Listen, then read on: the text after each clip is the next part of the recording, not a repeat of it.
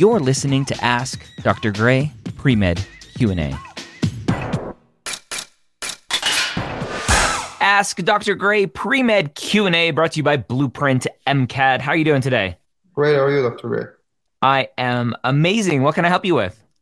Yeah, I just had a few questions. I'm just about to start my junior year of college. This fall, I'll be applying coming cycle, not this current one. So first I had like the common question of, is it clinical, is it not clinical? When I started listening to you, I noticed first that I did not have clinical experience. So wanted to see how I could incorporate that within my time and everything I do. So being multilingual, I just went and got my interpreting certification. So I've been working as a medical interpreter over the summer. So that would be clinical, right? I would consider it clinical. There may be some medical schools out there that differ in that opinion, but I would mark it as clinical on your application. Okay. Another thing about it is that the languages I speak both Arabic and French, are not very common languages around, especially in the state I'm in. So I do not get a lot of hours during that. I do get some, couple every week, but it's not like a full-time position where I can get hundreds of hours even if I want to do that during the summer. Yeah. So I just wanted, do you think I would need to look for another clinical experience to add? I do get a very broad range of things I see during my interpreting, because I interpret anything that is within a hospital and any kind of specialty. So I think I would need to look into something to get more hours, or just keep with the flow. Yeah, it's a hard question to answer because there is not a specific benchmark that we're trying to meet, right? Most schools don't have any sort of data where they say we expect X number of hours. The one exception to that rule that I know of off the top of my head is University of Utah, where they have on their website, like, we kind of expect these numbers of hours, and competitive applicants will have these many hours. And so you could potentially just go to University of Utah's website and see what they're looking for and benchmark that with what you have. But there's no number that I tell students, like, you should have 100 hours, you should have 500 hours. Or if you go to Reddit or Student Doctor Network, you should have 4,323 hours. There's just no number like that. The biggest thing that I look for is consistency and recency. So if you got 1,000 hours, but it's 10 years ago, that is much less valuable to me than 100 hours that you're consistently getting 10 hours a month over the last 10 months, right? So very different numbers, but one tells a different story, that you're currently interested and actively getting these hours, which tells me you have interest in this, right? And it's not something that you were just like, okay, check, done. I'm out, right? So with the fact that interpreting is a little bit more hands-off, I would potentially look at seeing if you can go find, whether it's a free clinic that's associated with your university, or if you're near a medical school somewhere, if they have a free clinic, if you could do some sort of medical assisting on a volunteer basis where you're checking in patients, you're doing vitals, you're doing that kind of process to interact with patients a little more hands-on. There's hospice experience, which I think is one of the most valuable experiences, potentially using your interpreting skills, your language skills in a hospice environment. That may be super valuable, especially end-of-life care is much harder when it's end of life and nobody can understand you. And if you can bring in some language skills to that environment, that may be super valuable to be with those patients. So it's not hands-on in terms of you actually doing something with patients, but you're there, you're supporting them emotionally. So that potentially could be valuable experience as well. Okay. Another thing I have is I'm lucky enough for my shadowing experience to have access to some. I've shadowed a couple physicians already, and I happen to know the physicians. So I was able to have conversations with them, like when we were not in the room with patients, talk about medical school, talk about their life in general as a physician. So would I be able to like talk about that when I like put in the description, or should I just keep it to like dates, which doctor? Because I felt like it was a lot valuable to me. Yeah, What I thought was then outside of like being that's concerned. that's the answer, right? If it's valuable to you, talk about it. The fun thing about the activity section, I have a button here for it. When you're writing about the activities, there are no rules. there are no rules when it comes to what you can or can't talk about, right? If you look at my application book, which again it's too far away for me to reach, I have some general recommendations, but at the end of the day, it's your application, it's your essay. If you personally felt that those experiences were valuable to you, talk about it. Now, I will tell you that most students, when they say, "Oh, it was super valuable to me," what they generally write about are like, "It was super valuable because I learned that you have to have empathy to be a doctor," and those types of takeaways. I'm like, well, duh. Like, did you really need to have a conversation with a physician in between patients to learn that? So just make sure you stay away from generalities like that is my advice. Again, if you want to write about it, go for it. Okay. Yeah. Another thing is I wanted to look. I know you talk about how just not getting an A every semester is just not being perfect and not a downward trend. Yeah. Just I wanted to look and see if I could be considered a downward trend. I had my last semester was like not as strong as my first three. Yeah. Not too bad. I looked at the more detail on Mapped, looked at what it would look like when you look at it every class. My science one first year is 393, second year is 372, but my third year just only have 5 credits, which is just one course I took over the summer. So it's not really good indicative, which you can see like that one drop in the summer, just that one class I got a B on. So it like really looks plummeting, but it's just one class. Yeah. So if we look at this, right, and I'm zoomed in, and this is Mapped, MAPPD for anyone watching, you can go calculate your GPA, see these graphs. It's all free to do that kind of stuff. There is a paid level that includes some other things, but what we're looking at here is free.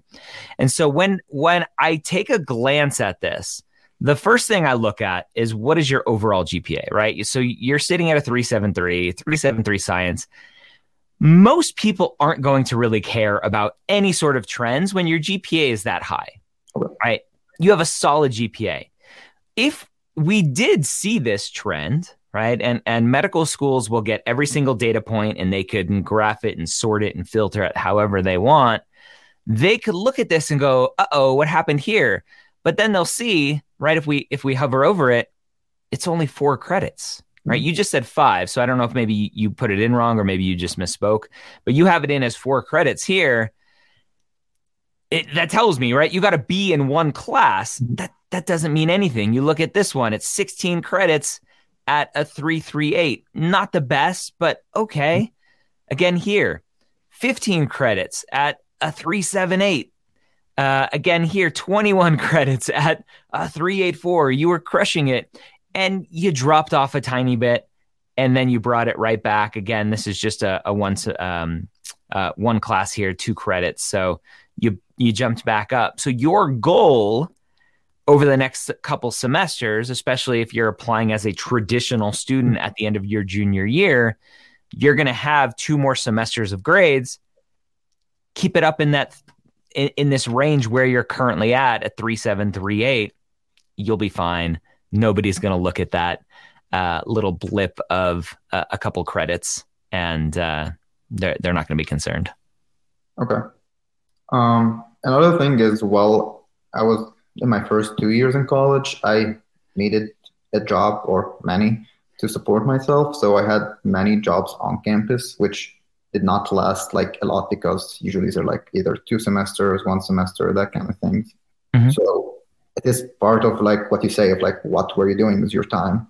So that's like part of it. So do you recommend just putting them, even though it's some of them I'm not going to put because they're not the most valuable to like my activities, but there's a couple where they were, and the positions I was doing were kind of important, and like I learned a lot, that kind of thing. So even though they were for 1 or 2 semesters, it's still worth putting.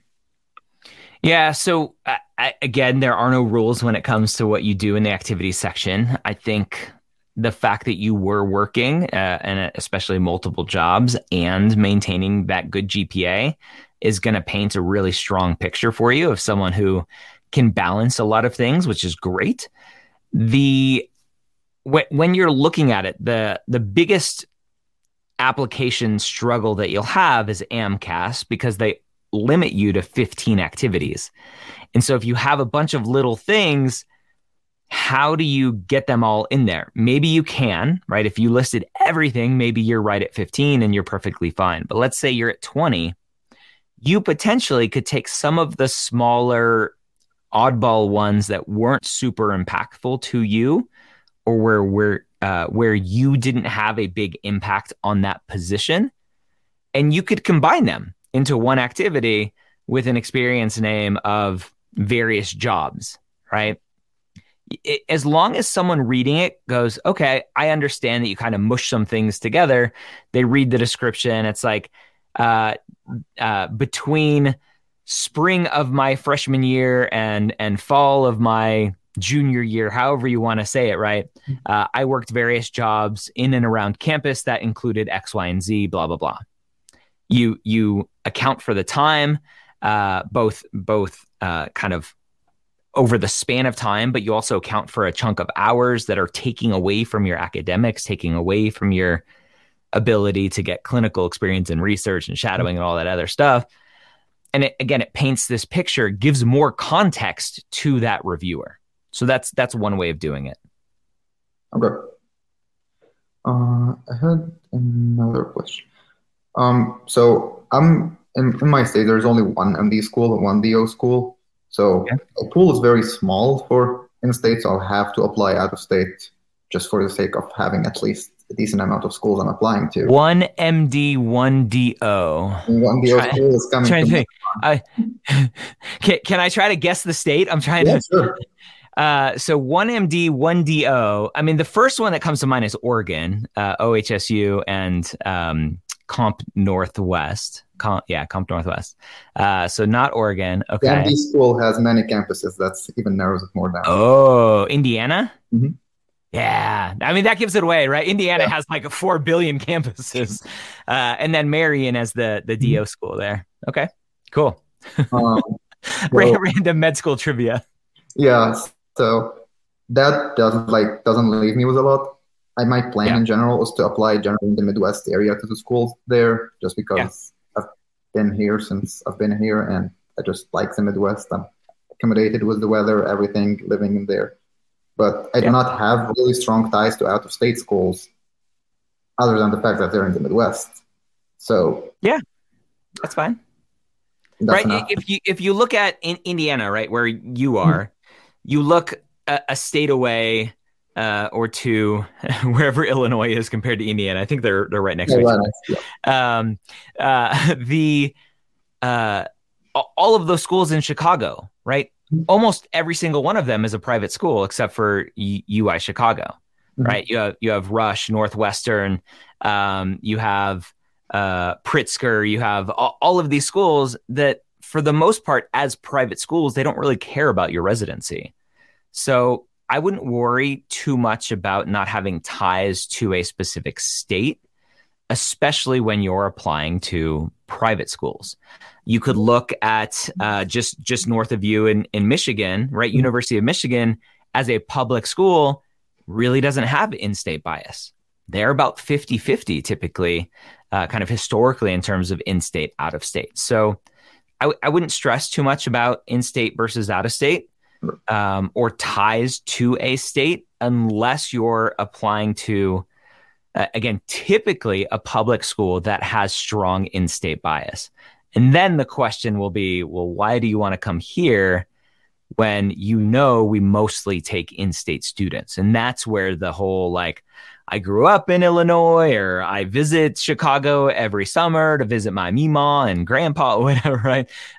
So that's where those ties come from. But outside of that, I wouldn't stress about it. Okay. I know in some of the episodes I've listened to, you've recommend trying to get in contact with your school, like try to form some bond with anyone in there, which I tried. Indiana has a prospective applicant, like mini interview you can do with admissions, talk with That's them just awesome. about how you're doing, which is pretty cool, which I like. And during that, they recommended kind of some things for me to do and try to improve what I had, which Mhm. I'm doing. And I just wanna, and that was back in February. So Okay. there is still some time till I apply, and I just don't want to like not reach back to them until I apply. One of the things is I just got promoted in our pre-med club at the school, and I want to try to host them to come talk about their medical school. So I think that's kind of what I want Yeah, to do to that'd be like awesome. reach back to them. Yeah. And yeah, because I just want to reach back and see like just to stay in contact with them. Yeah. So is it just a That decent seems time? like a super organic and not pushy reason why you would want to reach back out. I think that'd be great. Yeah. Another thing, and one of the things I mapped is that uh, for the prereqs of the schools, like it like kind of tells you how much prereqs are done. Mhm. So one of the prereqs for some of the schools that are in my like safe schools is kind of the social behavioral like requirement, which I have taken a psych class, I have taken a sociology class, but that doesn't seem to count for the schools I'm looking for. Like Okay. some of the schools have different, so you should just reach out to the schools and ask them, like, what do you think is decent? Maybe a higher level class would count. Yeah, Or potentially in Mapped, how we compare prereqs, and I can kind of share here again to show. So if we look at these prereqs, this is based off of the data that you put into Mapped, comparing it to the schools that you are interested in. So you have Indiana and you have Marian here, right? So if we look at Indiana, it'll bring over. I think Indiana is the one that's counting. I think Marion is the one that did not. Okay. Yeah. So if you look here, social Yeah. behavioral is considered complete. You're missing a semester of physics, biochemistry, which makes sense since you're just finished your junior year. So if we were to look at Marion here, they have behavioral listed as 2 semesters. So the question is, what is behavioral? Yeah. So the easiest thing to do is, let me unshare real quick just so I don't show your name. The easiest thing to do is in Maps, right above that chart where the prereqs are, there is a button here that says sources, right? Or source. So if we click on the source, it'll take us to Marion's website to see, right? Maybe we pulled in the information wrong. Maybe they have it updated. Maybe they have it clarified. And so we can see here, behavioral sciences is listed as required and 6 semester hours, which is typically 2 semesters, right? So that's where we're getting that information, which seems to match here.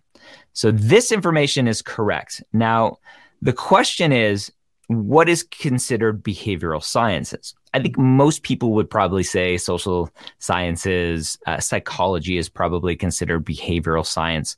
So if you have taken that, if we go to your courses tab and we look at some of your courses, right? If we look at, let's see, genetics, research,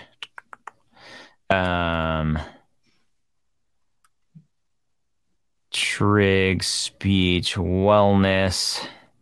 Have you taken a psychology course? Yeah, it's like my first semester. I took intro to psychology. Okay. Right. So you have principles of sociology. So you listed it as social, which is why we're not considering it behavioral. So potentially you could just change it to behavioral, and now your prereqs will show that you have half of the required. So we're just taking the information that you give us.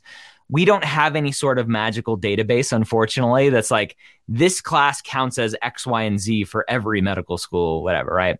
So a lot of it just depends on how you're classifying things inside of Mapped. And so you can play with this. Right now, you can only pick one thing that it ties to. Maybe that's something we add in the future that you're like, well, this potentially counts as a social science. Maybe it counts as behavioral science, and we can have multiple prereqs that one thing counts towards. But that's where that information is coming from. That makes sense. Okay. So you probably meet the prereqs in terms of that behavioral sciences.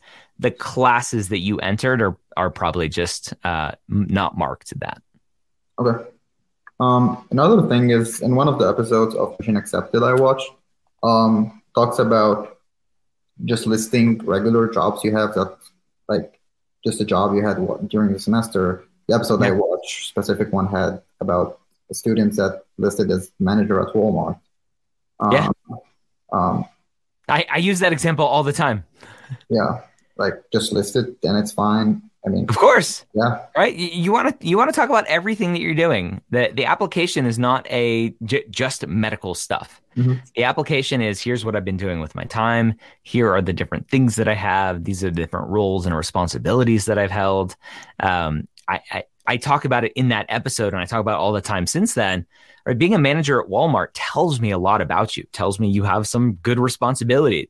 Tells me you have probably some time management skills, some good organizational skills, some good leadership skills, communication skills, right? You're not a manager without those things. Mm-hmm. So without you having to say in the description of that job, of that activity, I earned this job because I have good communication skills and management skills and leadership skills, whatever. I just know those things. Okay. Another thing, I want to put a hobby on my application. I do have a hobby. I love cooking. It's just I enjoy doing it a lot. I'm not going to put hours on it because there's no hours that I can count. Yeah. You can put 0. It's fine. Kind of enjoy in it. The aspect is that I'm just by myself doing it without without interacting. I interact with people in a lot of the things I do. Yeah. So I don't know if I would put that, right? Because medicine is interacting with the nurses and their doctors and staff and patients. So I probably wouldn't come at it from that angle. But potentially from an angle of maybe de-stressing, maybe an angle. Yeah. So yeah, you don't want to raise a red flag of like, I don't like to interact with people. Yeah. I mean, and some of the other activities I do would show that I do. And like, I think that's like, I've shadowed like the usual, I know in your ops hours yesterday, you were talking about how it's like one primary care, one specialist, and that kind of thing. I shadowed a broader range than that, but like I've had interest in like a specific one that like I'm trying to get more of. With that, but like it's like part of like overthinking pre-med club that you're talking about, that I consider myself a big part of, is that this idea of like wanting to do one specialty, and that would like potentially affect how medical schools would look at my application. Medical schools don't care about your specialty at this point. They just want to make sure that you understand that you want to be a doctor. They're not picking and choosing. We need 3 future orthopedic surgeons. We need 2 future urologists. They don't care about that at this point. So I wouldn't overstress it. For the military scholarship, do you recommend like getting in contact like early on, around like now and during the fall semester with a recruiter, just to learn more about it before getting there? Okay. Yep. Definitely. Okay. All right. Yeah. Awesome. Tons of great questions. Thanks for coming on. Because you're a traditional student, you're going to be applying next semester, hopefully next year, hopefully next cycle. You have MCAT coming up. Go to blueprintmcat.com, use their study planner tool, figure out what your study plan is going to look like moving forward. Yeah, I already have like my Blueprint account and my map. I have it all set up. Yeah. Got it all. Good. Well, thanks for coming on. Thank you, Dr. Gray. Thank you so much for joining me here on Ask Dr. Gray Pre-Med Q&A. Did you know that we record these live on Facebook at 3 p.m. Eastern on most weekdays? Search for Medical School HQ on Facebook and like the page to be notified.